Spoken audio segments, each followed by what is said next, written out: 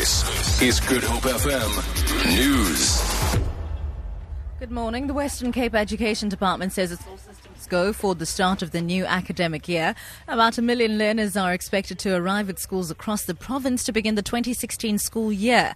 And for many little ones, it's their first big day at Big School. Tanya Krause reports grade 1 learners at George South Primary are eager to start the new chapter of their lives. Crisp new uniforms, shiny shoes and big eyes. Best friends Andre Williams and Dewald Kuhn are already seated next to each other at their desk and looking through their textbooks.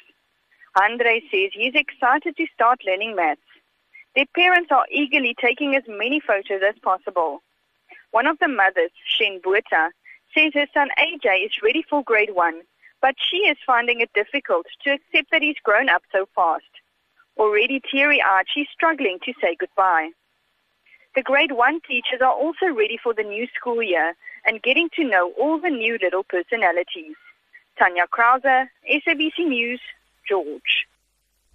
The Department of Correctional Service in the Southern Cape has called on members of the public to donate whatever they can to needy learners in the region as part of a back-to-school campaign. This after officials from the department raised 100,000 rand out of their pockets to assist in buying school uniforms and shoes for children. Area Commissioner Ndilega Boy says the annual campaign will this year benefit pupils of Mossel Bay, George, Knysna and Uniondale. The purpose of this campaign is to assist in the upliftment of communities in which we as correctional officers work and live, but also as a government department in support of the calls made by the government of the day. And also our late father, Tata Mandela, where he said previously, education is the key to open all the doors.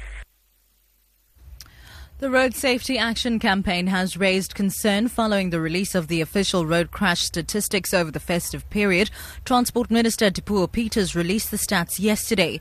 The Western Cape has recorded a 33% increase in holiday deaths for the period December 2015 to January the 11th, 2016. The campaign's Richard Benson believes speeding is a major contributor. Our previous Transport Minister, Sbu Ndebele, in 2011 was quoted as saying that we could cut our road carnage by 40% if we reduced speed limits on the national road to 100 kilometers an hour and obviously to 50 or 40 in order to protect children and pedestrians. Now, this was never done. If we did it now, we could cut our road carnage by 40%. And finally, Californian regulators have rejected a plan by the German car maker Volkswagen to recall hundreds of thousands of diesel vehicles which were fitted with software designed to cheat emissions tests. Volkswagen's chief executive, Matthias Müller, is expected to discuss the company's recall plans during talks with the head of the U.S. Environmental Protection Agency later. The rand is trading at 16 rand 48 to the US dollar, 23 rand 86 to the pound sterling, and 17 rand 85 to the euro. Looking at commodities, gold is trading at $1,083 and the price of Brent crude oil is at $31.07 a barrel. For Good Hope FM News, I'm Sibs Matiela.